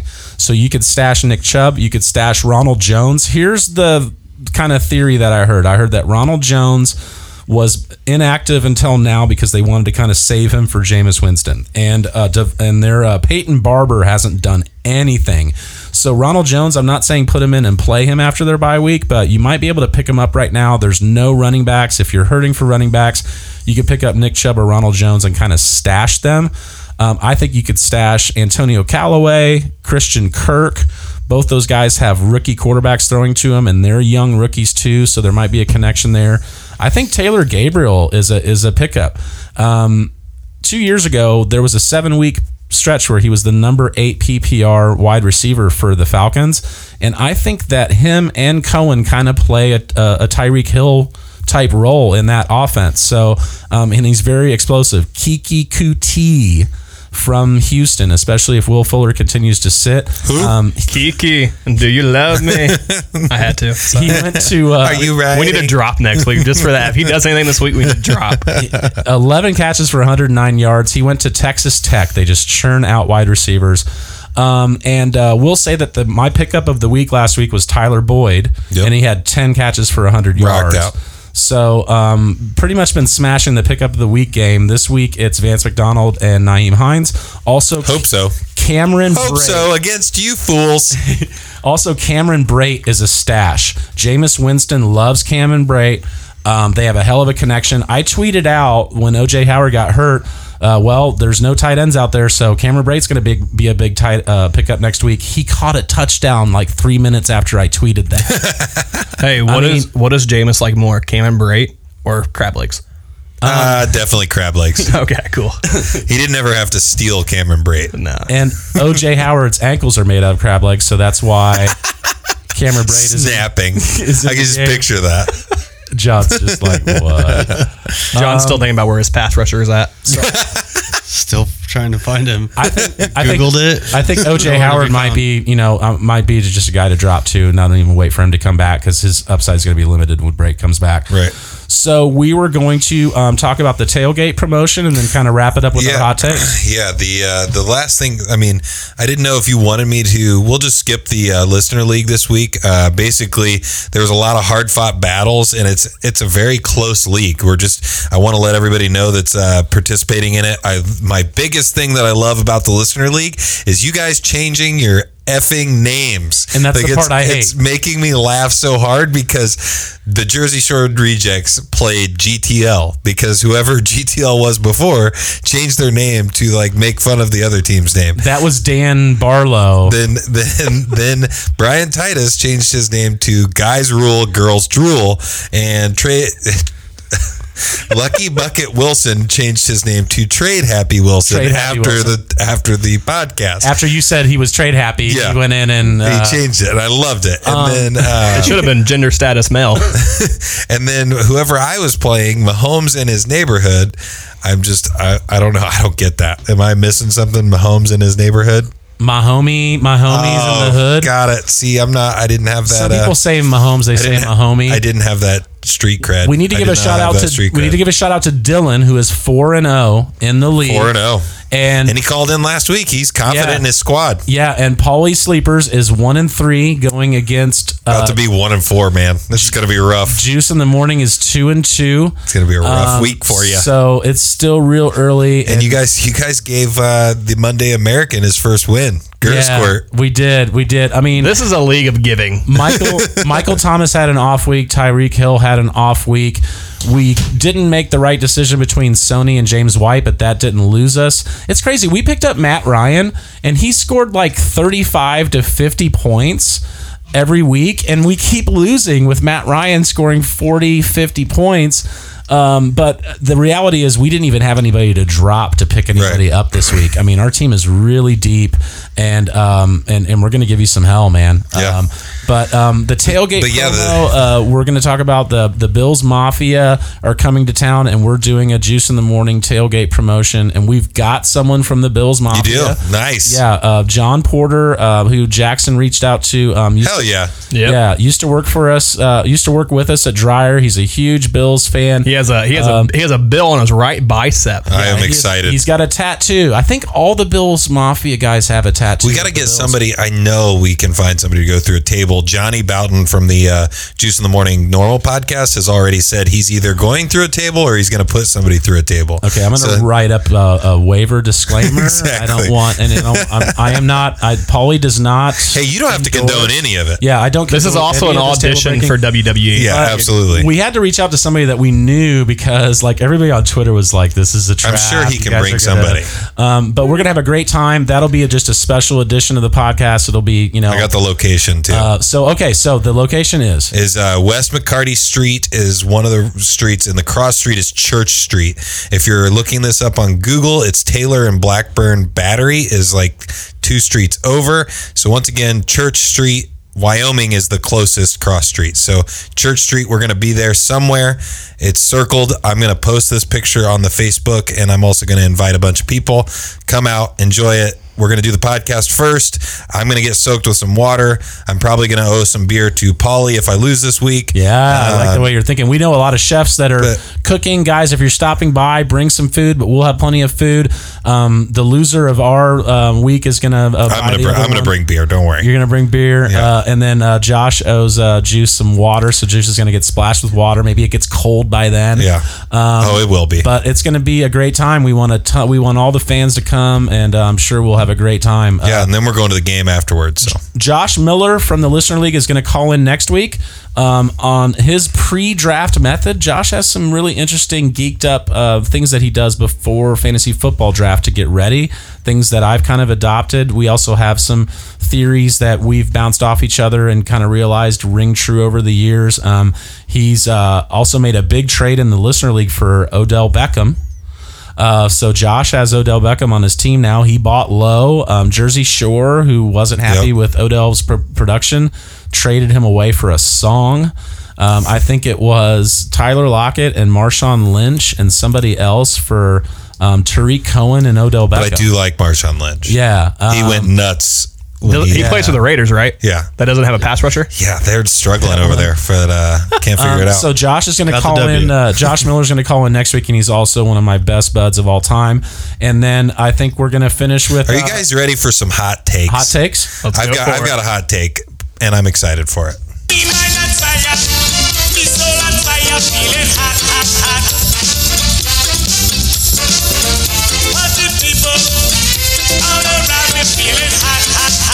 Hot air, so hot it hurts. So hot air. And can't nobody stop the chart. So baby, tell me how's the yard. So I said it's getting. You guys can't stop the juice. Not this week. Paul Can't got stop 3 the X's. juice. So, once again, I'm going to just start off the hot takes real quick. I've become a betting man. I bet. Congratulations. I bet on the Colts That's last week and I lost. I also, my hot take last week was if Josh Gordon played, he'd have 2 touchdowns. I was wrong. I'm accepting it. He's just going to have 2 touchdowns this week. And then, the San Francisco 49ers with the Colin Kaepernick thing. I'm not saying that I know anything, but I listened to a podcast that a attorney is a frequent guest on this podcast, and he represents Kaepernick, and he said that he wasn't specifically referencing Kaepernick, but he was in flight or on his way to a flight to go represent another NFL player that was going to be getting back into the league after a legal battle. And then he said he was going to be leaving from there to be talking with another person he represents. And he said, don't be surprised if this person's playing on Sundays in the next few weeks. So he represents Kaepernick. Is there a possibility that that's the guy he's talking about?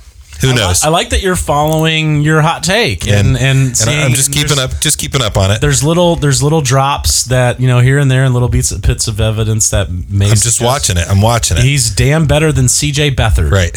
And so, but my hot take of this week, it's a lock. Once again, I am a betting man. Indianapolis Colts are going to cover the spread, and they're going to they're going to not lose by more than 10.5 points to the New England Patriots. And they're going to cover that spread and win me some money. They actually are good against the spread. I was going to tell you that last week. They're like they were like 5 out of the last 7 against the spread they've won. I guess now The 5. Patriots have to beat them by 10.5 points or more. I like that one. John, your hot take last week was that Calvin Ridley would outscore Julio Jones in fantasy points. And that happened. It did happen.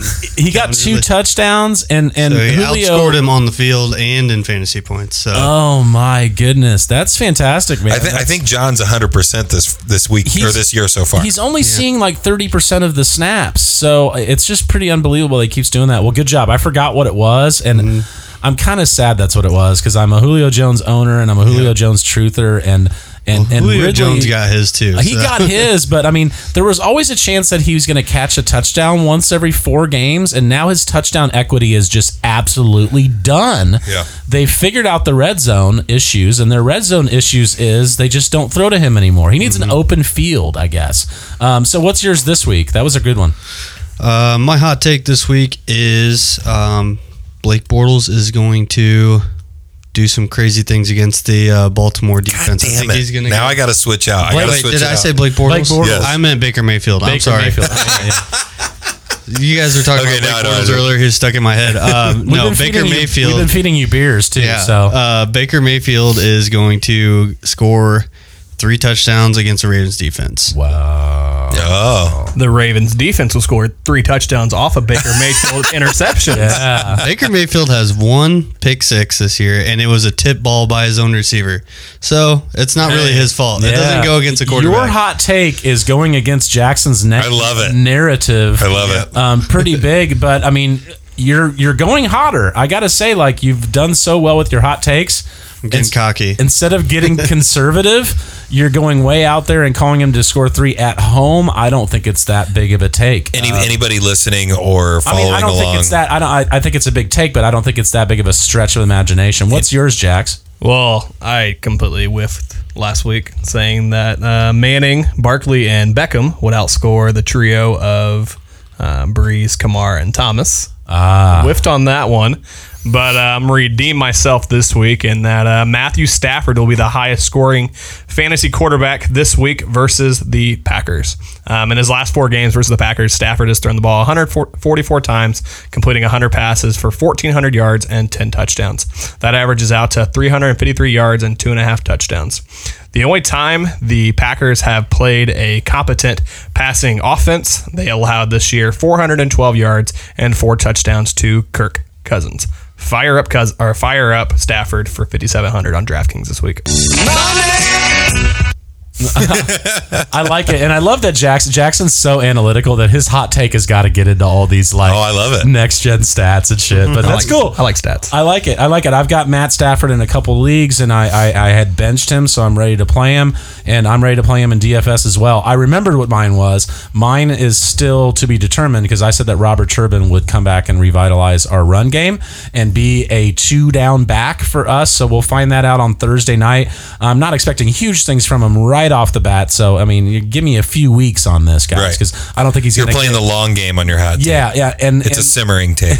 and my next hot take is the very long game because we've been talking about the records that are being set, and I said that in August, these new penalties would create records this year. So my hot take in August was this would be a record year for points in fantasy football because of all, and that's archived through my YouTube videos if you want to watch it. But my hot take is that 3 running backs will catch 85 balls this year, and one of them will catch 100 balls this year.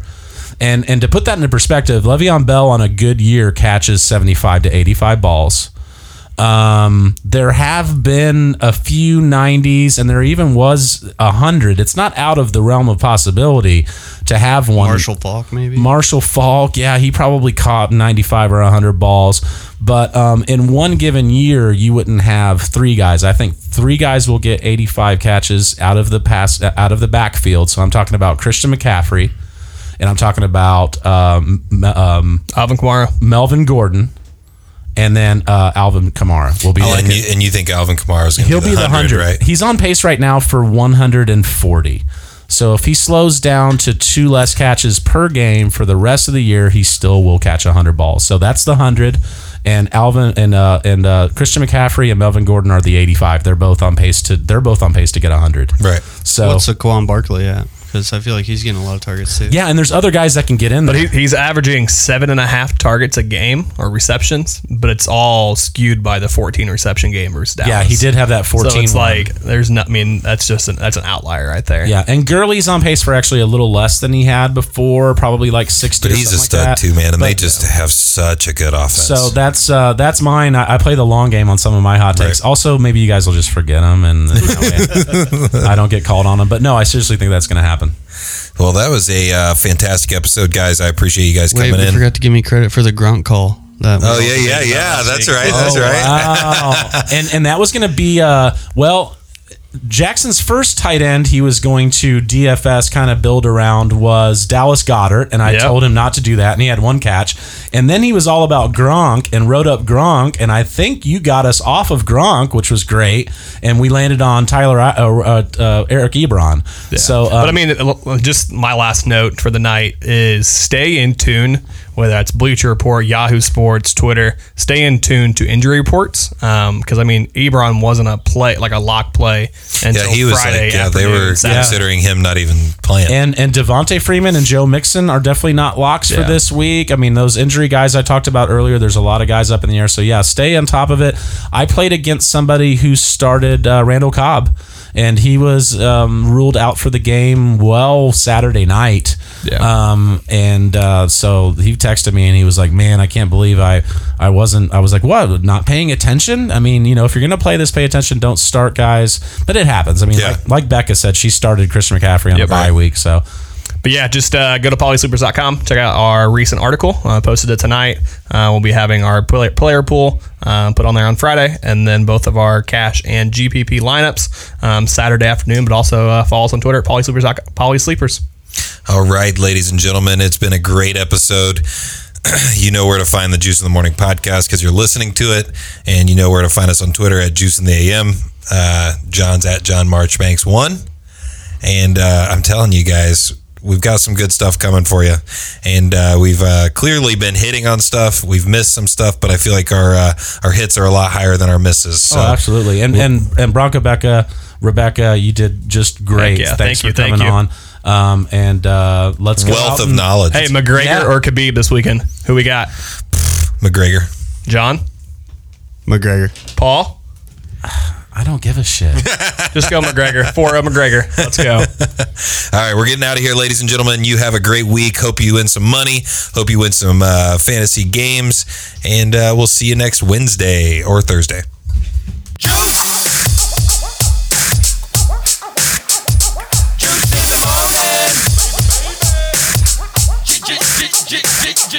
in the morning.